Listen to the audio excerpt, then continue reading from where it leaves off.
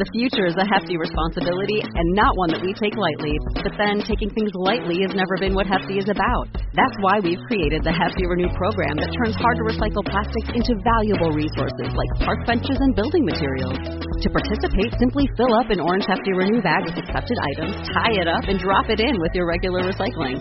That's it. It's that easy. It's time to rethink recycling with Renew.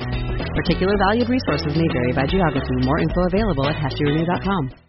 The future is a hefty responsibility and not one that we take lightly, but then taking things lightly has never been what Hefty is about. That's why we've created the Hefty Renew program that turns hard-to-recycle plastics into valuable resources like park benches and building materials. To participate, simply fill up an orange Hefty Renew bag with accepted items, tie it up, and drop it in with your regular recycling. That's it. It's that easy. It's time to rethink recycling with Renew. Particular valued resources may vary by geography. More info available at heftyrenew.com. The future is a hefty responsibility and not one that we take lightly, but then taking things lightly has never been what Hefty is about. That's why we've created the Hefty Renew program that turns hard-to-recycle plastics into valuable resources like park benches and building materials. To participate, simply fill up an orange Hefty Renew bag with accepted items, tie it up, and drop it in with your regular recycling. That's it. It's that easy. It's time to rethink recycling with Renew. Particular valued resources may vary by geography. More info available at heftyrenew.com.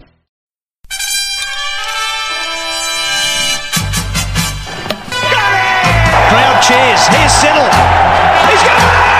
He's given it in! Taylor Siddle's got a hat-trick on his birthday! Gone!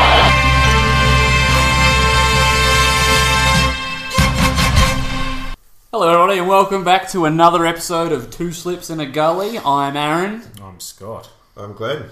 And I think we're up to number 16 now. We're doing pretty well.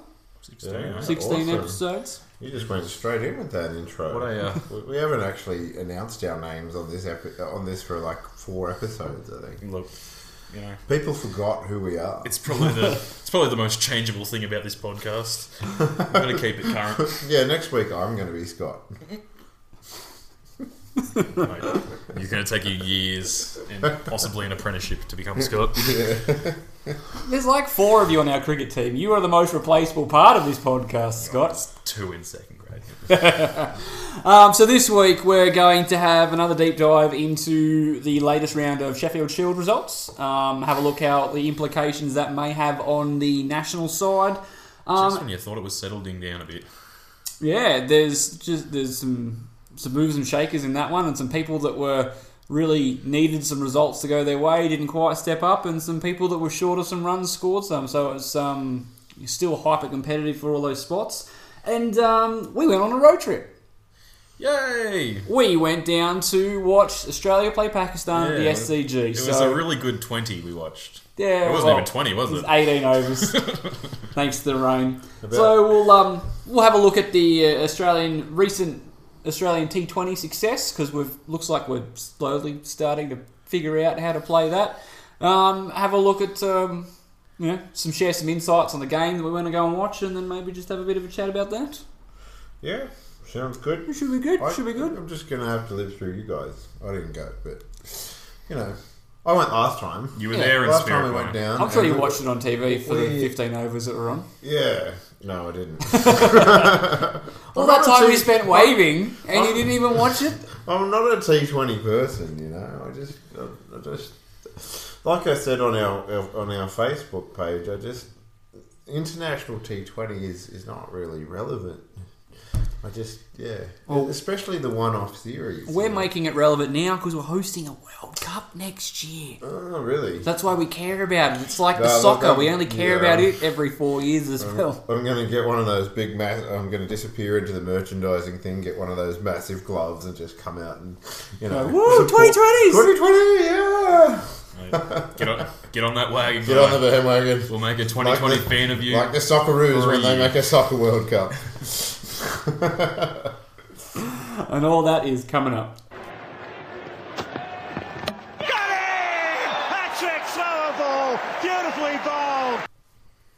Alright, so we'll get and have a look at the most recent Shield round. As like we said, it's got all sorts of implications for the for the national side. So the first game that was finished up was the Victoria Tasmanian game, which had a couple of actually probably the most people whose spots were up for grabs for the Australian team. So you had Marcus Harris, Bukowski, Maddinson all batting for Victoria, and then you had Matthew Wade, who, you know, while his spot's pretty secure, would like to be coming in with a bit of runs under his belt. What about Peter Hanscom? Don't start it again.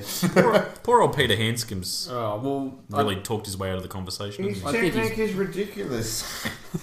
He stands like that just to annoy me. he does average over 100 against Pakistan in Australia. How is that possible? Because he played, the first time he played for Australia, he played against Pakistan and scored 200s, I think. Alright. He's done really well against that, and then, his technique's been obviously found out. Anyways, back to the game. So, Tasmania ended up running away winners in this one, I believe by 4 wickets. Tasmania 6 have wickets. a good team. It's well balanced. Yeah, I think so too. There's plenty of bowling in that. Speaking of the bowling, something that we were talking about a couple of podcasts ago about Riley Meredith, he chipped in with quite a few wickets in this game. I think he ended up with 5 for the game.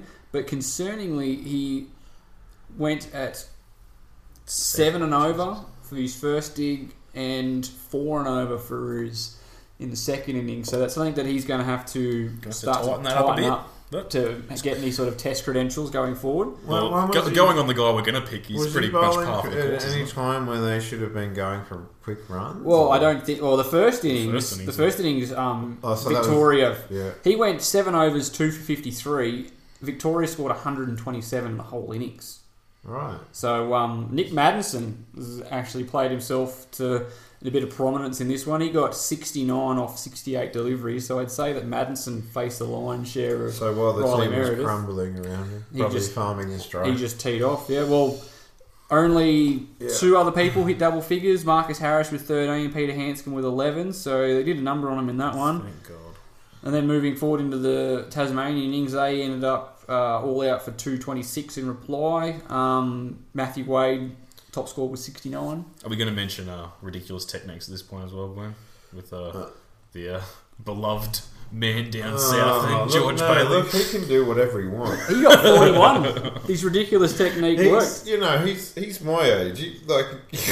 You're not gonna. Are we going to change it? Are we going to call it the? Are we going to call this one the daylight savings technique because he's actually turning it further towards towards 12 o'clock the other way around. Yeah, he's the sundial. He's just getting further and further. You might be going to Samoan time soon and just jumping 3 hours ahead. It's crazy. Brilliant. It is crazy.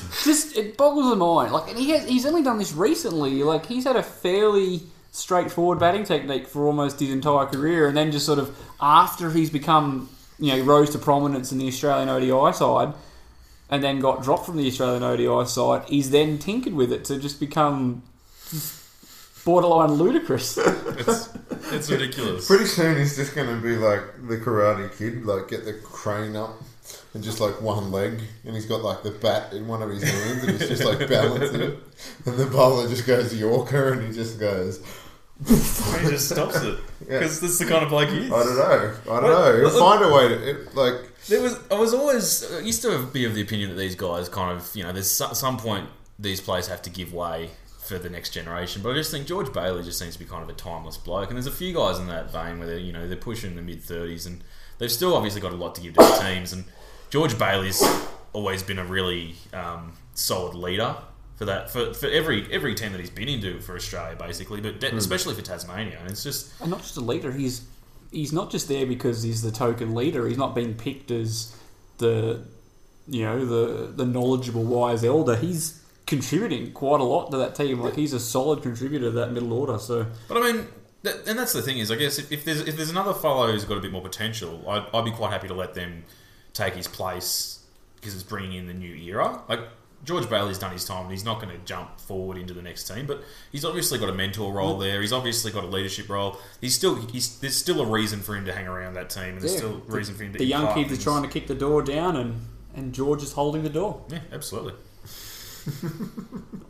It still hurts.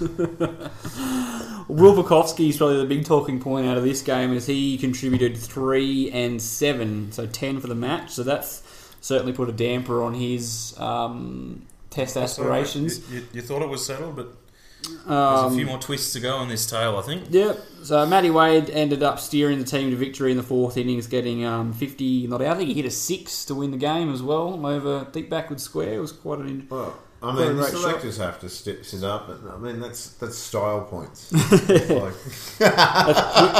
winning in the clutch. Coming from Glenn Houlihan. that's the biggest eye roll. So the next game was South Australia and New South Wales, where New South Wales ended up winning by 96 runs, and this is why Bukowski's position is suddenly become a lot more precarious, as Travis Head has finally got a start and then cashed in, scoring 109 as part of the first innings for South Australia, which will certainly make the selectors stand up and notice. That makes it really hard now. Like, they're actually having, before this match, it's pretty much Bukowski's in. Well, like I was saying, I was talking to you about it before, as on the weekend when it was happening, kind of thing, like it was middle of the game. Just for me personally, it's like you've got a tick sheet of what these guys need to accomplish to stay as Test players. Like, he's already established himself that he can score runs at Test level. The one question was scoring hundreds, and obviously he's not got a lot of time to do that. And you'd like to see him do it every time he goes out to bat, but he's only had 2 opportunities in the last little while to do it. And he's done it. He's done it once. Like, he's just like I say, if he gets another 100 for me, I'd pick him straight away. It's just like that's the one big question mark over him, and he's doing it. I have a feeling it's going to come down to that Australia A warm-up game.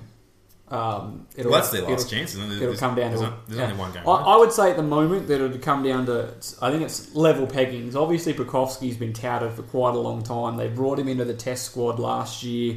They really want to see this guy succeed, and he's got the stats behind him to back it up. He's got a really strong start to his career. So His I think there's a career lot average of is above 50, is that right? Yeah. something around there, about But it's 55. only a small It's a sample small sample size, but Yeah. his numbers are on the same sort of levels as Ricky Ponting's at the first similar stage of their careers, and Ponting, as we know, set Shield cricket on fire when he first came in. So there's a lot to be excited about Bukowski.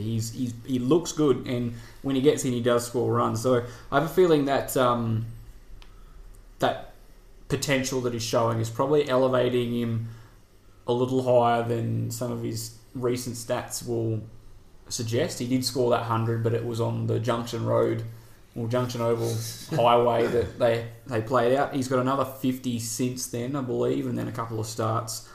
So all things considered, you look at that and go, well, Head and Bukowski have probably got similar results coming out of the Shield season so far. 100, 150 each. Some low scores. And they're both young guys. Yeah, there's a matter of... What, Head's 25, 26? 24, Yeah. I think. No, I think he's a bit north of that now. But Bukowski must be younger than that. Bukowski's I imagine. 18, he's 19, 20 now. yeah, so. 20. So there's not a lot of age difference between them, and I like the idea of picking a young guy. So I like that they're both in prominence. But there's also that smoky of what we were talking about on the weekend of old Nick Maddinson. Yeah, I think Nick Maddinson will have done a lot to, especially scoring 70 worth of 120.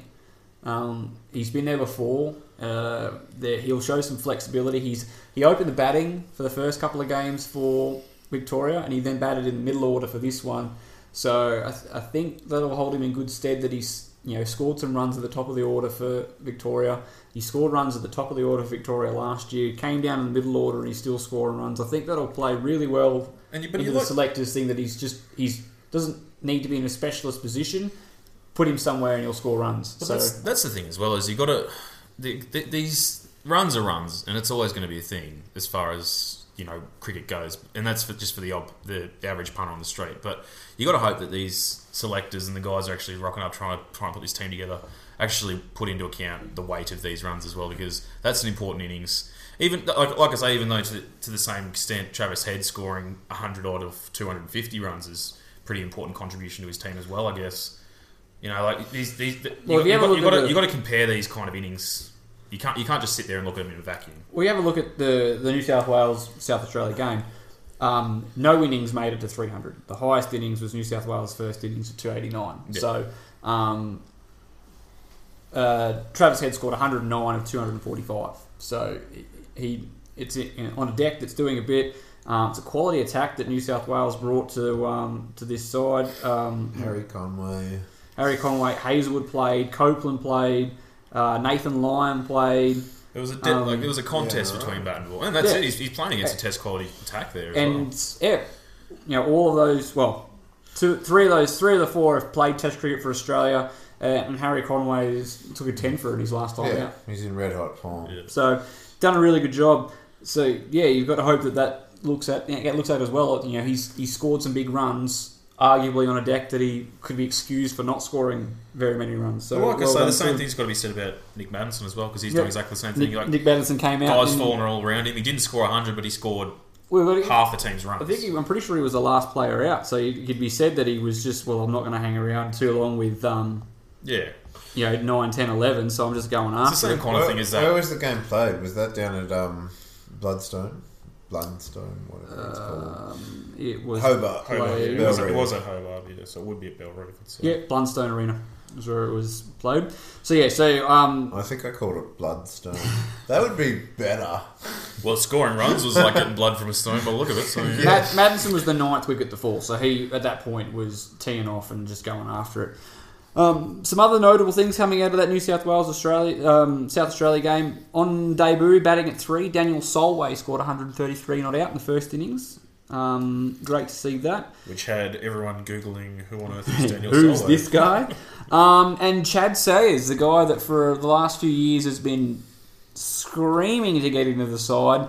He's had a bit of a fallen out of the selectors' eyes, having to do with some injuries. He got 8 for 64 in the first innings, and then backed it up with a 5 in the second innings. So it's not a very timely run, though, is it, for Chad Sayers? Because Chad Sayers isn't really the kind of guy you want to be picking in Australia, in Australian conditions. I don't think, because he's more of a kind of medium pace guy who kind of does a bit with the ball.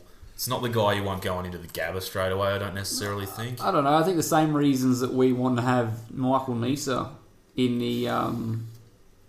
the first test could be argued for Chad Sayers. He gets lateral movement with the ball, doesn't mind when the ball's swinging, and if the ball's going to swing anywhere, it's going to swing at Brisbane. So I think you're right.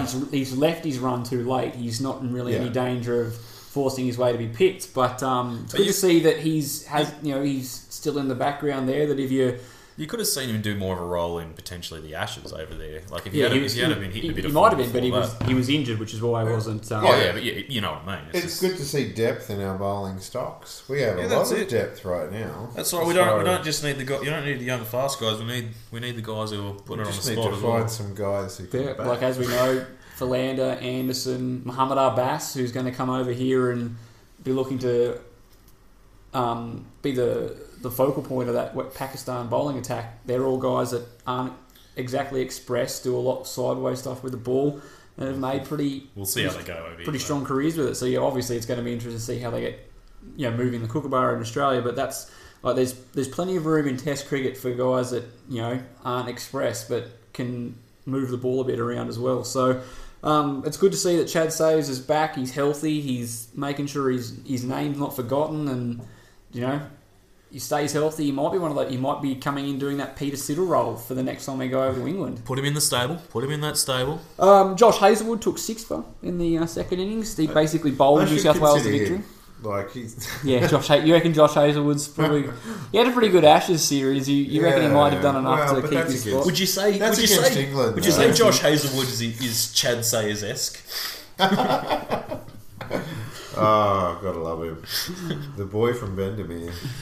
And then we'll get to the last game. So this one ended up being a draw. A player that I've been sort of keeping half an eye on for the last couple of years, Cameron Green, had a fantastic game and saved the game for WA. In their first innings, he scored a fighting 87 not out, batting at 8 to get them to somewhere respectable, 10 all out for 300. And then in the second innings, Queensland trying to bowl to a victory, they blew through the top order. Bancroft out for 11, Whiteman out for 9, Marsh out for 8, Stoinis got a duck, Cartwright got 17. Kelly, who was the night watchman, ended up with 46. Philippe and Inglis, so the last of the recognised batsmen, got a duck and a 2. So they were. So that's Warney's pick for the next. They were for the next keeper. They were. He's not even keeping. They were 7 for 53 at one point, trying to save the game, and then out comes this 20-year-old batting at 9. This was now because they sent the night watchman in. Ends up scoring 121 not out and saves the game for WA.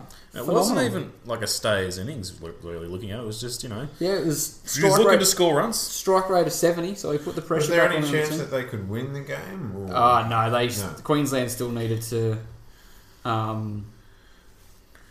needed to bat again, I think. So I guess they were about was 150 runs ahead, Western Australia, so they he was just playing shots to stay positive, kind of thing. Yeah, just his game, I'm guessing. Yeah, you can't kind of go into your shell too much if you natural stroke. As Ian Chapman always says, you can't just play for a draw. You've got to play your shot. That happens every time someone starts playing for a draw. Absolutely, you could just hear it. Like he sits bolt upright and goes, "Someone's batting somewhere for a draw." Bang. Some can do it. Some can do it. Someone's some batting guys for a just draw. like playing the shots. Yeah. Well, getting slightly off topic, AB de Villiers is probably one of the best that I've seen at doing that. As we all know, he's a guy that could score 130 odd balls in an ODI. But we all remember that innings at Adelaide where he scored 33 off 256 balls to save a game. You could put It was good watching. You could put together an 11 of South African players who could just occupy the crease. Even down to like Philander and Dale Steyn doing a few little innings. Yeah, I don't know about that. Oh yeah, that Boxing Day test. He scored like 70 odd. That was that one where like he skied one and Hussey just couldn't see it. And he's just like looking up at that, and he just like got nowhere near it, and then 60 runs later, we're just like that hurt, that drop. Don't you love me just miming while we're on a podcast? It really translates, doesn't it? I mean, look, we need that podcast. So this young all-rounder, just before we move on, mate, what do you reckon stopping him from getting picked in the Australian team? Well, the fact that he's not good enough. Yeah. Would you say he's too green? See what you did there. Had to work it in there. Though on Cameron Green, Ryan Harris came out singing his praises after this game. So Ryan Harris has seen a lot of him as he's one of the coaches for the bowling coaches for Cricket Australia. Done a lot of work with the junior players coming through. And said that this is a guy, this could be the answer to us hunting down our own Andrew Flintoff. There's plenty of like with him at the bat. And Adam Voges, who's the coach of Western Australia, envisions Cameron Green batting in the top 6 eventually. Doesn't want to push him too far, so that's why he's still batting behind the wicketkeeper. He's played 9 or 10 games and he's averaging 21 with the ball, so there's, bowls at high 130s, low 140s. There's a lot to like about him. And it's good to see that there's someone with half a brain involved going, well, let's not just give him a bag of green and throw him to the Wolves first up and actually let him figure out how he wants to play his cricket before we... So at what point in the process do we start talking about comparing him to Ben Stokes and guys like that? That's got to be coming out pretty soon, doesn't it? Well, Ryan Harris is already talking about him being like Freddie Flintoff. I'd say those comparisons are probably due now, but give it one of the tea breaks in the summer of cricket. I'd like to see him get a couple of seasons, get him less green. To further on your joke, and sort of get him 2 or 3 seasons playing for WA and really figure out his game. And as we know, like he's a young fast bowler, and we've got a horrible history with exposing young fast bowlers to international cricket too soon. Or he's already apparently not going to be bowling in the next game, as he came out of that marathon batting innings with back soreness, so he's now going to be managed. And so, he's got a bit of growing up to do, growing into his body. Of Pattinson and Cummins there. So, in absolutely no rush. I'd honestly be disappointed to see him. Disappointed if I saw him in Australian Test colours in the next 2 years, 2-3 years. We don't need to pick him at 23. Anything earlier than 23, I think, is just a disservice. So, I wouldn't mind seeing him if he comes in and starts having a good Marsh Cup or has a good Big Bash. He might end up getting half a run possibly in the T20 side. But again, I can't see that happening with a World Cup coming up. We're not going to go and he's not going to take part in the World Cup. The only players I want to see playing for the Australian T20 side, which we'll talk about in more depth a little bit later on, are players that we're actually going to feasibly use for the World Cup, and that's not going to be Cameron Green. So I can't see Cameron Green getting near Australian colours for at least the next 18 months. But that's a good thing. And that is a good thing. So you want to wait till he becomes Cameron Medium Brown? Yeah, okay. But look, Moving on. let's throw him in the stable. Yeah, he's there. One to keep an eye out for. So any of you guys, you don't follow domestic cricket too closely, I really encourage you to get involved. There's plenty of young talent coming through. Cameron Green is certainly one to have a look at. Another young player to have a look at also made his debut in this particular game at the expense of Matthew Renshaw was Bryce Street. 115 on debut, opening the batting. Really got... Looks like that street was open. No, you didn't laugh at mine. I'm not laughing at Come on, Glenn, you love some wordplay. Yeah. Joe Burns also got a classy looking 76. Really would have liked it for his sake if he pushed on and got 100 in that game, but we'll take all the runs we can get. I still think, hands down, that Joe Burns is the right choice to open the batting for Australia. Yes. But I think that Marcus Harris has made a more comprehensive argument to be picked, which I think is really disappointing because I don't think Marcus Harris is the answer. Let's not throw logic into this and numbers and stuff into this debate. I think Joe Burns gets the stamp of approval from this podcast. He just passes the eye test. It's an uncomplicated technique. He's done it before. He's got 4 Test hundreds. Like, we know that he can achieve at Test level. It should be easy, and that's just what's really irritating about the Sheffield Shield season thus far. And I know we've spoken about it, is that everyone that looks like they're putting their hands up to pick me, the next time you see them, they're putting those hands back down, and somebody else is putting their hands up, and it's for the same position. So every time that Joe Burns makes a failure, Marcus Harris does something good. Every time Marcus Harris stuffs up, Joe Burns stuffs up, and it just... But I think you should look at someone's performance over time. That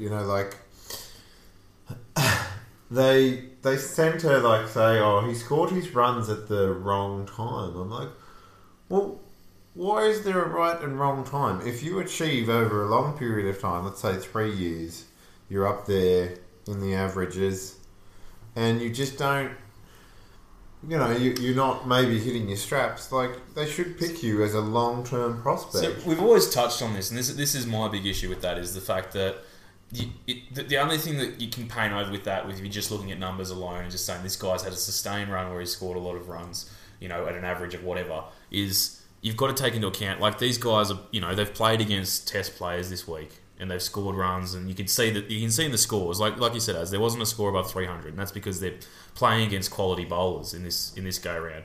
In a lot of cases, there's a few young guns in there that actually contributed as well. But there's Josh Hazlewood running around in South Australia and score above 300 runs. They scored 250 was their highest score in that game.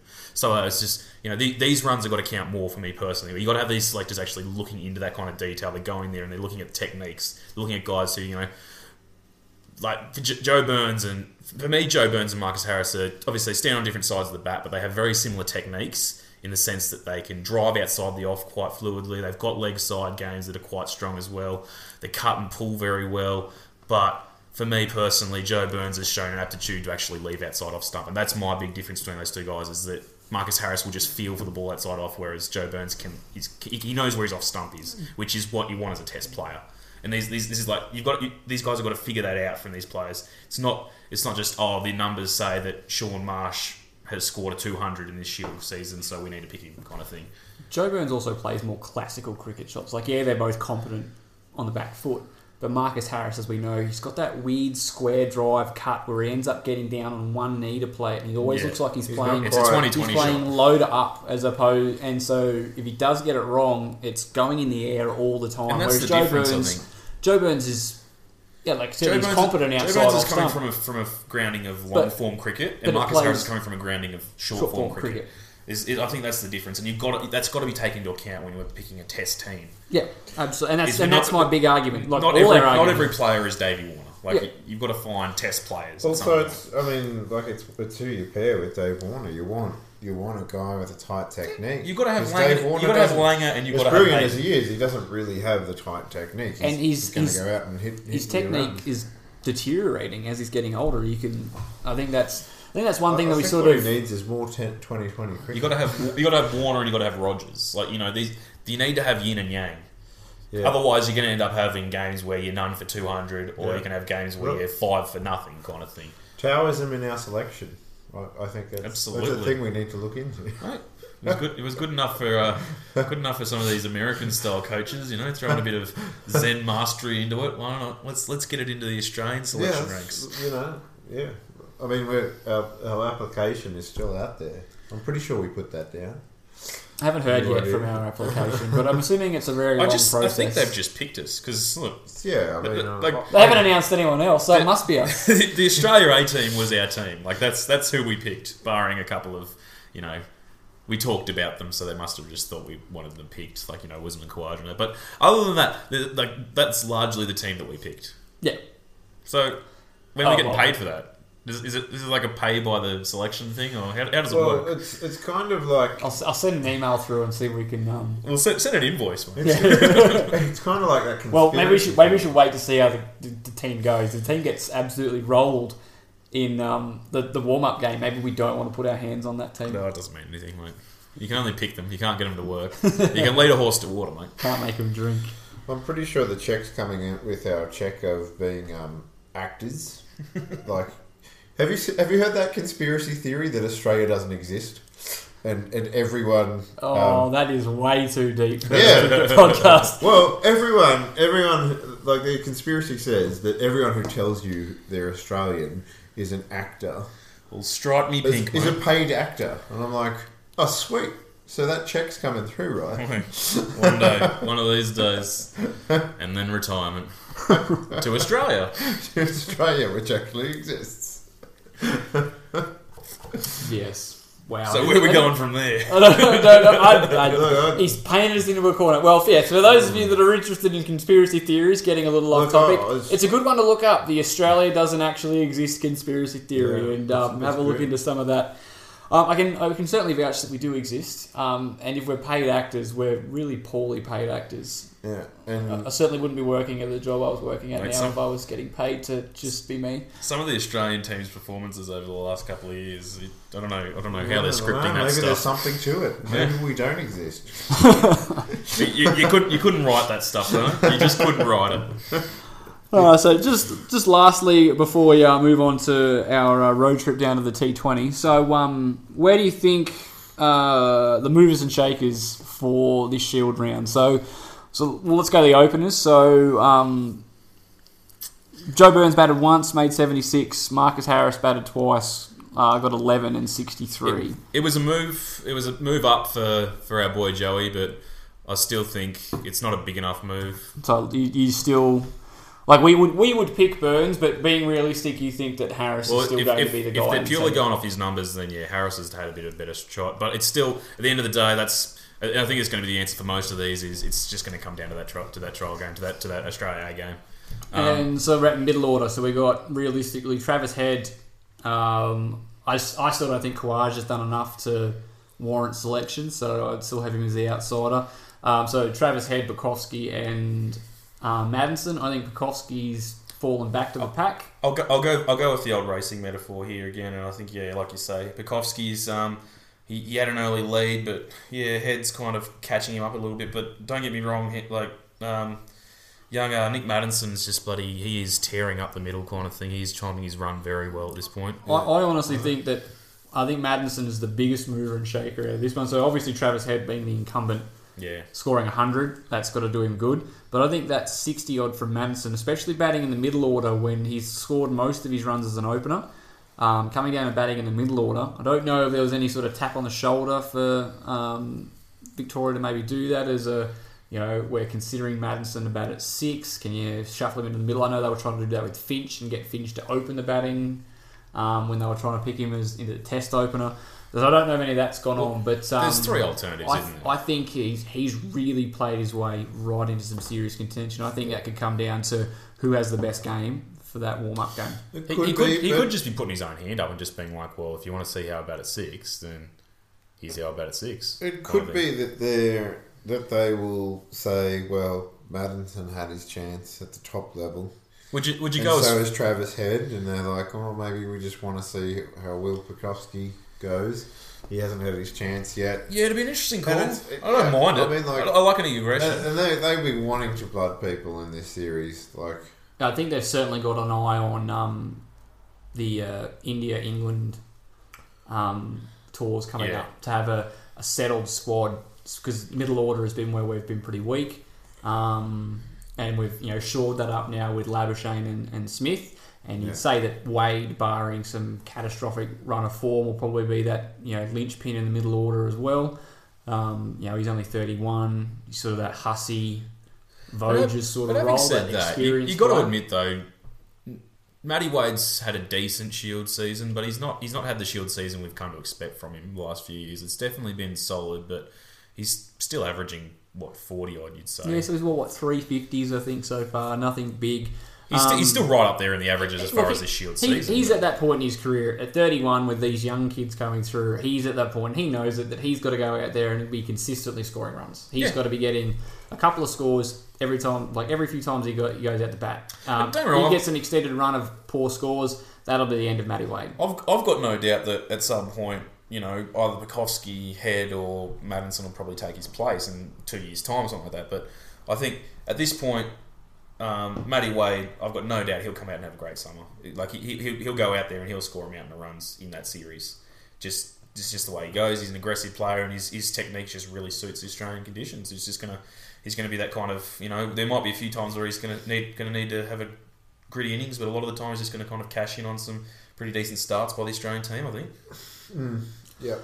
So if my personal opinion is, if we're going down to it, is Bukowski's just got his nose in front due to the fact that Cricket Australia is very high on him, followed by Head, followed by Maddinson. Whereas I thought Maddinson 2 lengths back, but he's definitely getting there. I thought Maddinson was an afterthought when they picked him to be in the Australian A side. I thought, they're not really going to go back to that well just yet, but he keeps scoring runs.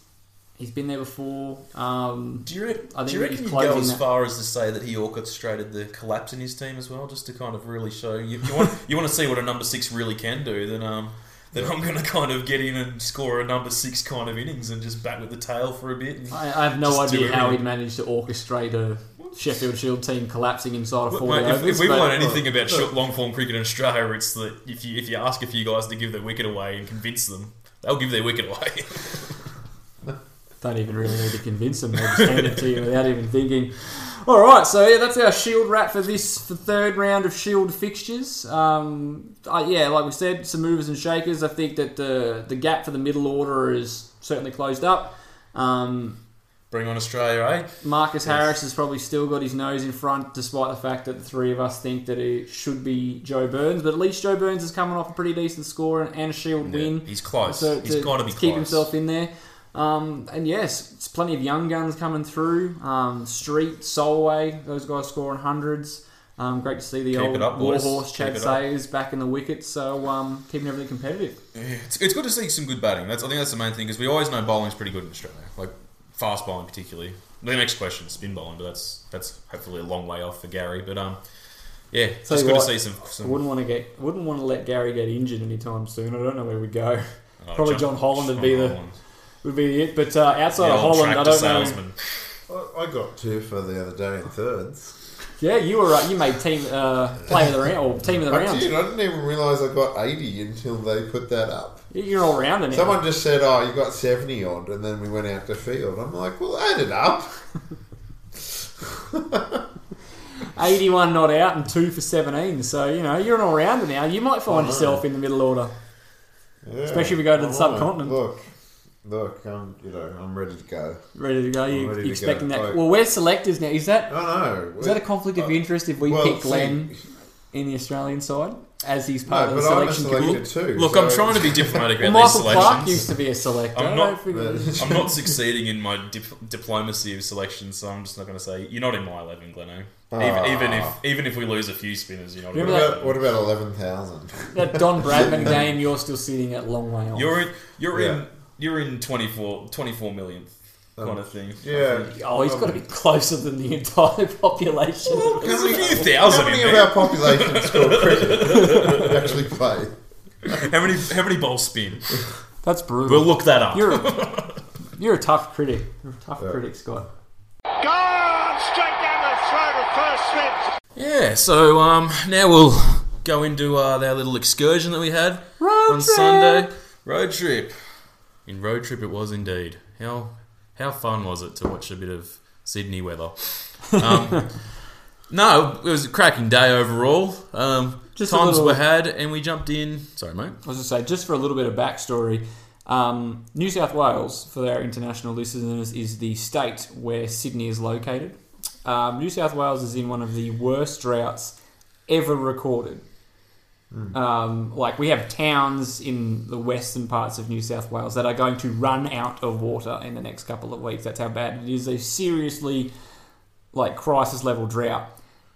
But Except for Sydney. the second that it starts playing some cricket in Sydney, it buckets down with rain the whole Oh day. man! If all it seems to be is that the capital city, Sydney, they just whinge about the weather, and everywhere else is just like, well, send it our way. It's just the old catch cry. Well, they're under some pretty serious water restrictions as well. They're Oh, it's because they've got millions of people in their city as well. Needs to rain for 2 days, not rain for 2 days, and they bloody go into drought. But it's just a little bit of a humorous backstory about that. We can't even rain dance or praying or anything like that. Can't get it. Just play a game at the SCG. It'll rain. So yeah, And the other thing was we missed cricket the week before because it rained Because of a little bit of tiny rain. little bit on the Friday. yeah, we'll get into the ridiculousness of rain delays in a little bit. But yeah, so we jumped down and obviously got to watch a few decent overs of cricket. Australia were bang on top in that game. They would have rolled them for very little, I'd say, in that first innings. Yeah, so They we hadn't got played we got through. 15 overs before we had 12 overs before we had a first rain delay. Yeah, Then they came back and said play to 15 and then we'll have a break. That's right. Yeah. yeah. So they got in about I think it was 1.1 overs. 2.1. I think it was 2.1 overs. Yeah, they got. okay. And then that was it for the first innings, and then we got into the session break, and then they came out all guns blazing. Australia were right on top in that game. Aaron Finch hit 40 runs off about 39 I think he got, actually 39 out of 41. 39 out of 41. Really and took Muhammad Afan for it's like off a ride. 10, 12 balls or something like that. It was 13, a crazy I think. strike 13 rate. balls. And so it's just literally it was just a formality at that point. We were leading. We just needed to get to 6 overs, get the 6 overs in, and we would have been sweet. But Babar Azam looks really good. He's certainly deserving of that number one T20 batsman. Has his footwork gotten you better? guys all you'd be in the same boat as me. Like you got favourites from other countries and stuff, and Baba, however you say his name, he's my boy from Pakistan at the moment. I'm just loving him.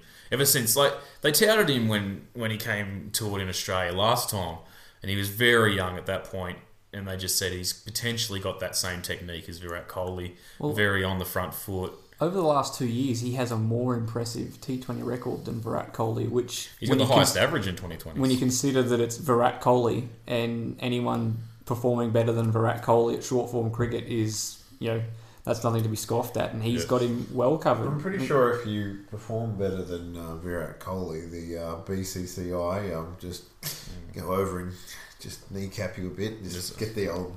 I don't know about the BCCI, but there's probably about 500 million Indians that'll come and do that. But yeah, he's definitely a personal favourite of mine and of this podcast, let's say, as well. Yeah, it looks impressive. He's going to be one that the Australians are going to have to keep an eye on in the Test matches this summer, along with Azhar Ali. But it's really refreshing to see Australia finally taking T20 cricket seriously. We've put together a pretty competitive squad. We've now, after the victory in Canberra the other night, we've now won 4 in a row. Would have been 5 if we didn't have the rain delay. looking impressive. I still don't think it's probably the finished article. I think there's some things that we need to tweak with that lineup, but guys like, you'd like to think there's a spot somewhere for Darcy Short in our T20 World Cup squad, but Well, there was a spot for him there. He was carrying the drinks on the sideline. we I'd like to see him on the field, though. So was Scott Morrison, our Prime Minister. running water to everyone except the farmers in the outback. Face palm. Yeah. Darcy's a better water boy, but we'd much rather see him on the field. Steve Smith has been a revelation as well coming into this series. He got 80 the other night again in Canberra, and then he got another 50, another 250s, I think. Has he got to come out to bat? From a player that it's been touted that T20 is not his game. He's got 2 not outs out of 3 innings, and he's averaging 126. So just normal Steve Smith. By the numbers, Steve Smith batting. Look, I'll say this, and this is from a guy who, look, we don't, as a podcast, we don't have a lot of great love for 2020s as far as it's not something that's going to keep us up to the wee hours of the morning like a test match. We're certainly not watching the T20 World Cup in England. We're not staying up to watch that one. I think I watch the leagues. I think it lends itself. It's a form of the game that lends itself really well to the league. It's digestible. That's the way you put it. Yeah, so the Big Bash, the IPL. When you put it in a bit of context where it's like, they have to win this in order to do this, and those bilateral series are the ones that you sort of just seem a bit. Yeah. Because it's a short form of the game, and like sometimes a team does get lucky when you're only playing 20 overs. But when you're in a league, you know that these guys have still performed over a long period of time, even though they're playing a short game. And the leagues tend to take less time as well, because it's only like a 3-hour game generally kind of thing for the leagues. Like especially when like the BBL over here, it's just you got to finish the game before the kids go to bed kind of thing. So it's like you can't be dragging them out. The internationals can take a bit longer, I think, because they tend to take a bit more time, kind of figuring out how they're going to bowl, and they're allowed to.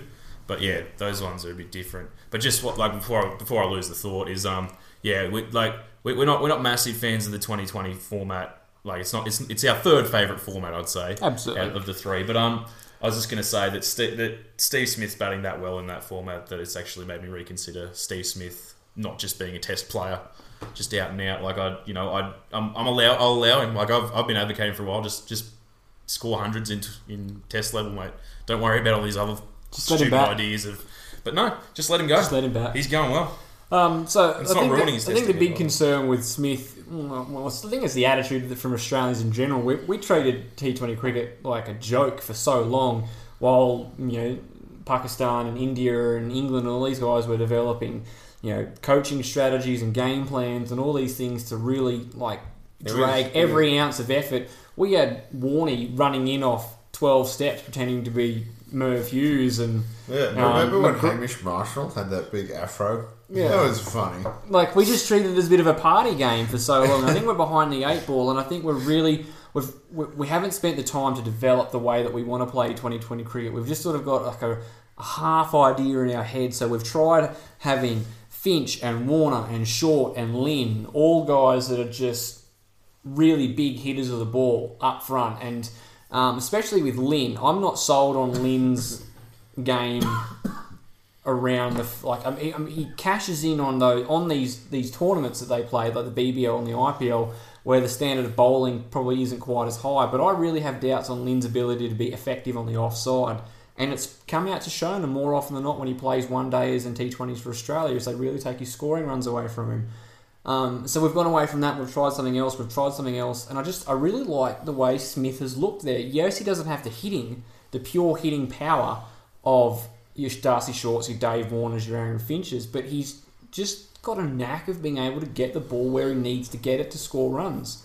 You don't have to hit it very hard to hit it for 4. He's just he hit his shot through just backward of point that was just incredible to watch. So he's becoming like 360 Smith? Yeah, Smith 360. Smith 3... Yeah, that sounds better. It's got a bit of ring to it. So...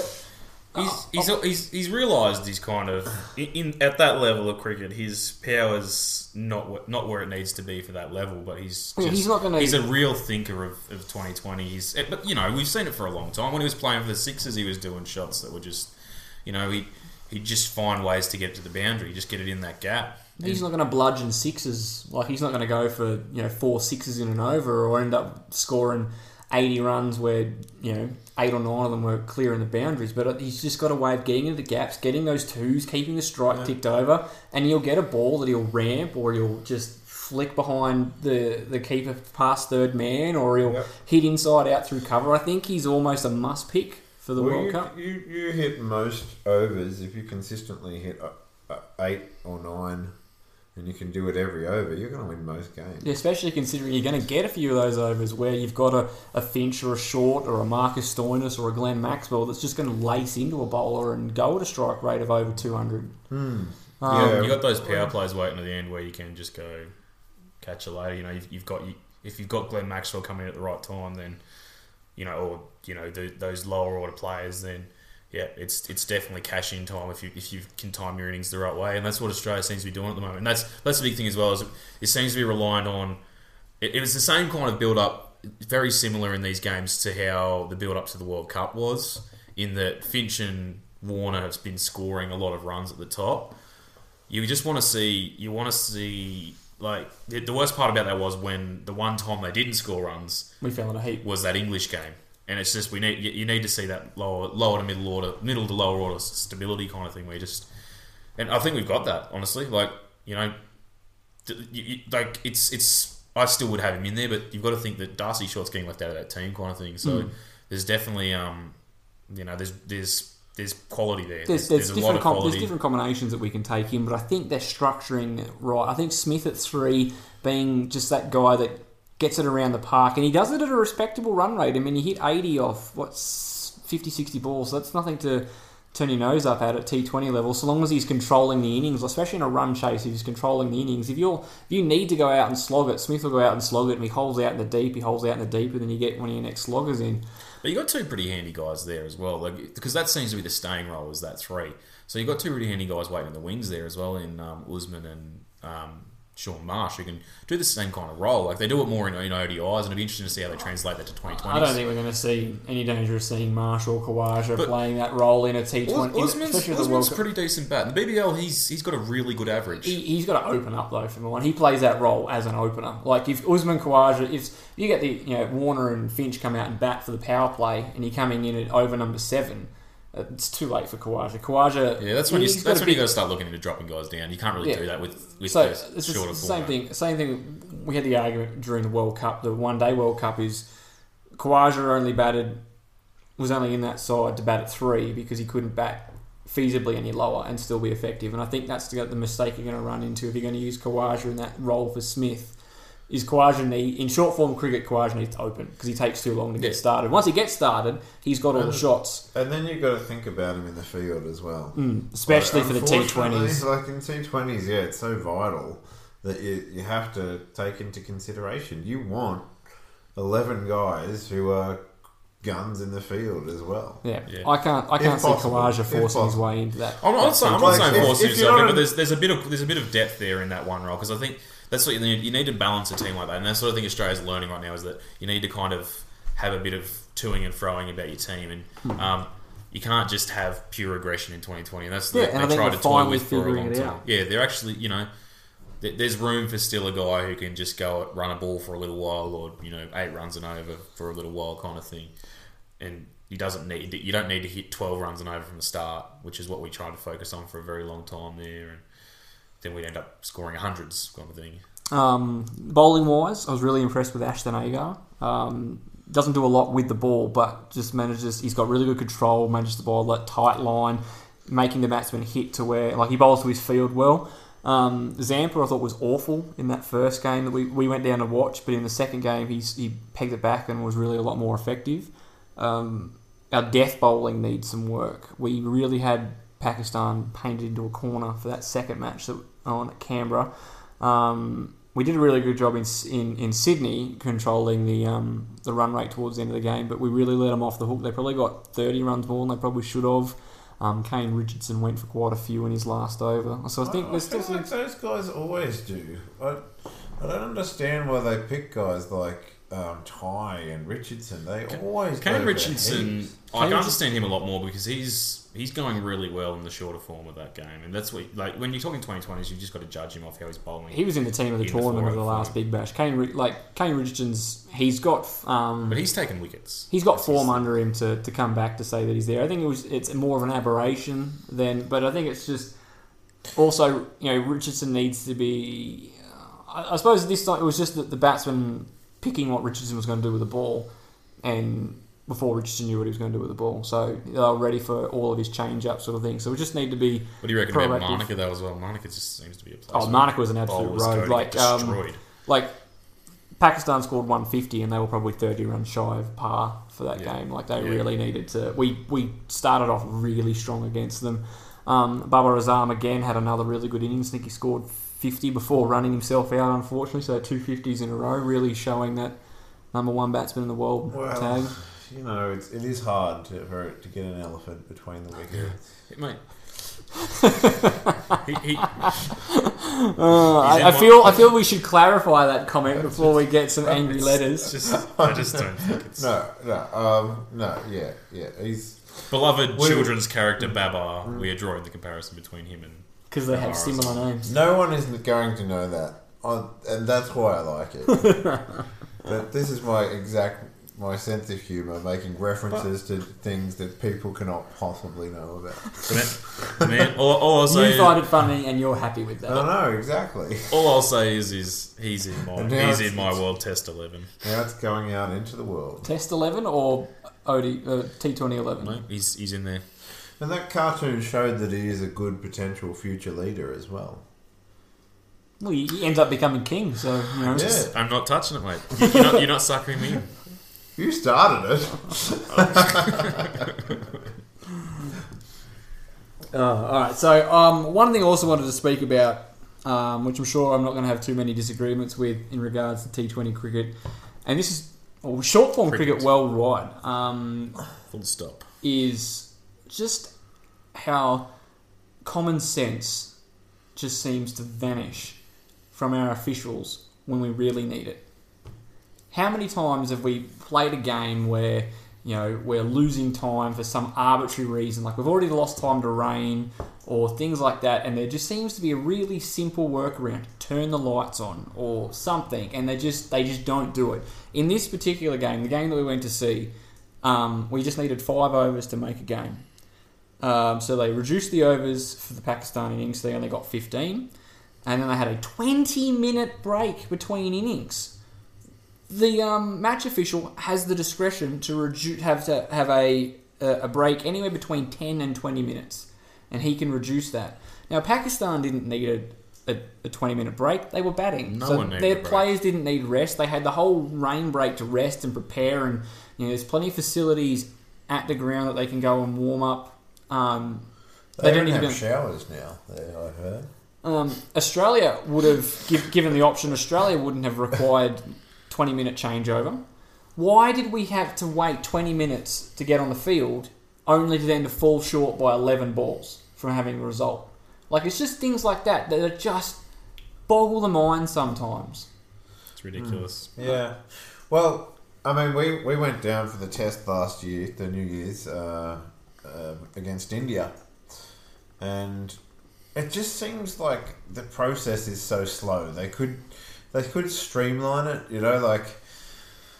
the umpires go out and inspect, and then they decide that, okay, play will be good, and then the rope drags around, and it just seems like there's so many things, and why can't they be just dragging that rope around the outfield? The good thing about that 2020 was the tractor was running around, the rope was running around the whole time. They were genuinely trying to get a game. The groundsmen at all grounds, especially in Australia and even England, they're used to having a lot of rain around, so they're quite adept at their jobs.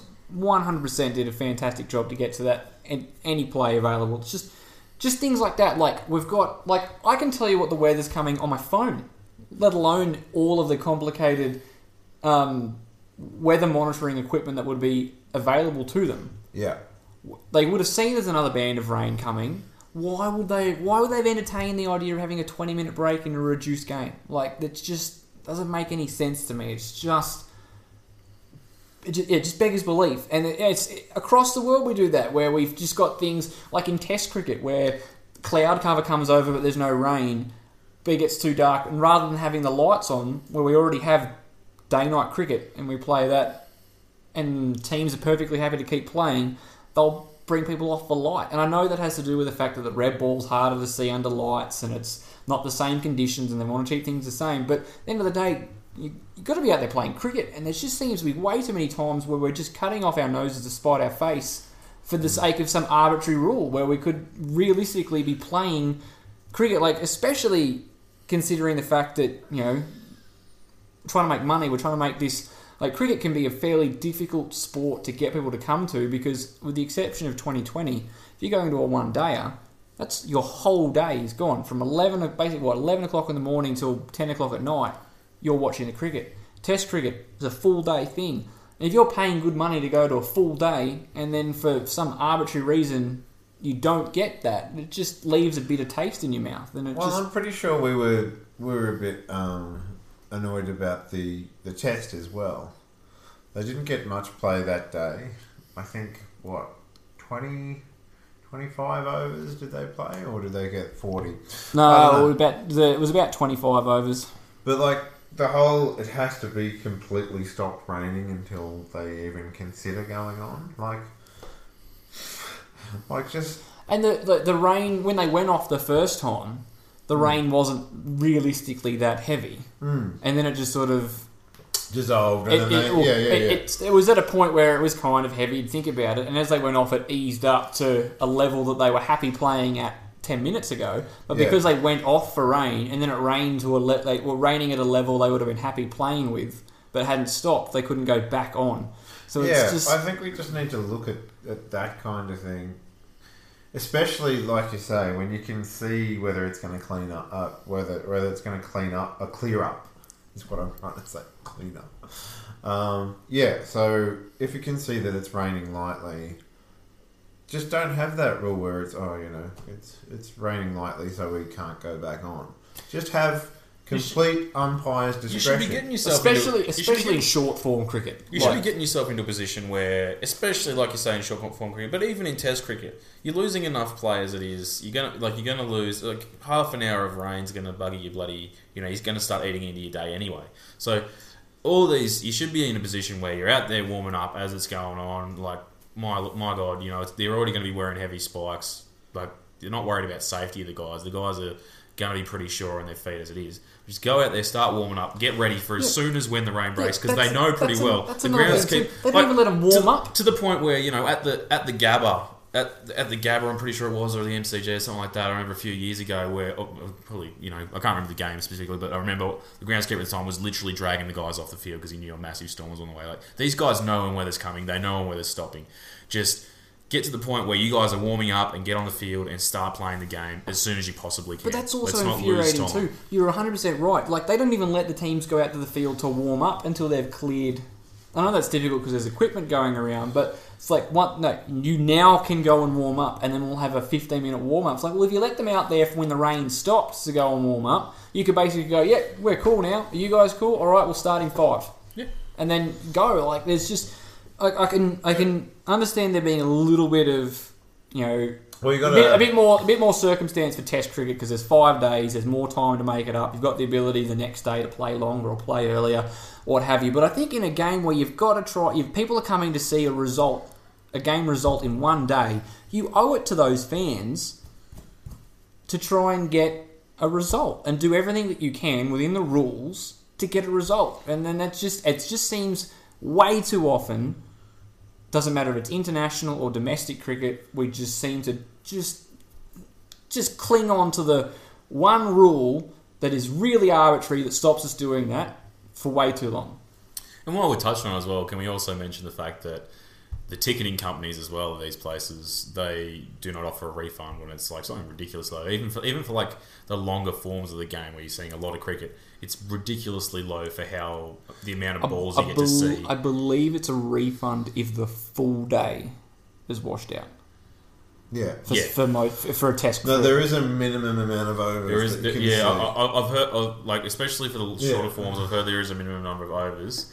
But, because it was, one of the BBL games, I think it was mentioned, was the last time I saw it, but I can't remember what it is. But either way, it's just, if you really want these guys to get behind the idea as well, how about you just, like, the Australian Cricket Board or the ICC or whatever, mandate that it just needs to be, you know, in order for you guys to get to have counted as a ticket sale, it needs to have been at least an innings played. Yeah, well, don't worry about that. Just like if it's a short form game, if a game hasn't been played, then refunds. If Cricket Australia has come out and said, result kind of thing. Yes, for that one. So if we haven't had enough overs for this to count as a game, everyone gets their money back. Yeah.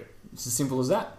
Like if it's not good enough to be an official result, then why should we have to pay for a game that isn't an official result? Well, I'll tell you So what. you think that will help them in the long term as well? Like that people will go, Well, you'd have to more imagine people that through the gate. you'd have to imagine that there'd be something in there that, like, those ticketing companies would be then charging, you know, Cricket Australia more because they've got to make their money back in case they lose a game later on. So then Cricket Australia is going to have to, they've got to balance that act between Well, the ticketing providing company- cheap tickets, but also, you know, The ticketing companies would lose out in that circumstance, but the grounds won't lose out because, like I say, we're sitting there at the ground, and you're going up to get drinks, and there was no one in line. It was literally they were just waiting on their hands until the rain hit, and suddenly everyone's getting drinks and everyone's getting food, and they're just sitting around. You know, like the bloody vendors loved it, like that they weren't losing out at all. The pubs around the place were loving it as well, but it's just the ticketing companies. And the ticketing companies, if they actually realise they can actually stand to make a loss, then maybe they'll put a bit of pressure on these guys to actually sharpen up their rules a bit and actually sort it out.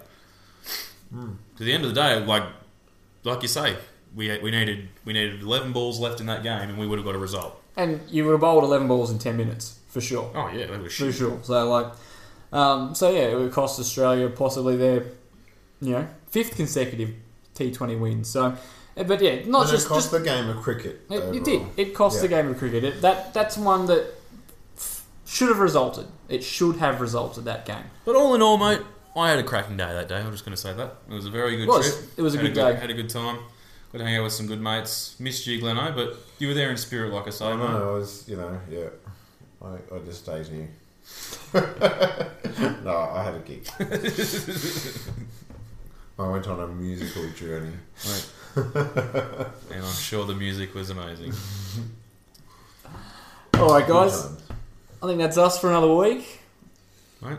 Unless anyone else has got any last Yeah, minute tidbits they want I to mean, throw that in was- there. So we mentioned something about possibly throwing in the old BBL fantasy team lineup pretty soon. Oh yeah, You and me have both started drafting teams. Maybe yeah. we're The gonna- BBL Super Coach. Anyone's interested in that? We're involved. Scott and I are going to be involved in it. trying to get Gleno involved. Throw a bit of pressure his way on Facebook if you want to.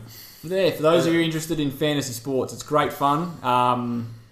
It'll certainly make you interested in just about every game that's played. Everyone's, you got players from certain games. You guys know how fantasy sports work. It's great. You got money, you pick a particular player, so you've got to score points in that game. We'll throw a league it's code up pretty very- soon on very our absorbing. socials. And Yeah. we'll, You'll get me on board when there's a Shield fantasy league. I'm looking forward to that. The Shield Fantasy. Shield fantasy. mate, we'd be all over it. I love it. Love it. We'll make do with what we've got for now, though. Yeah, all right. So yeah, for those of you that are listening, who are interested in playing fantasy Big Bash cricket, we'll throw up a league code that you can all join. Just need to go to supercoach.com.au and join the BBL Supercoach. It's completely free. Doesn't take that long to set up, and all the games run during the Big Bash season. Any of you guys who play the NRL Supercoach playing in Australia, it works similar to that. You've probably played the best. Yeah, let's play the rest.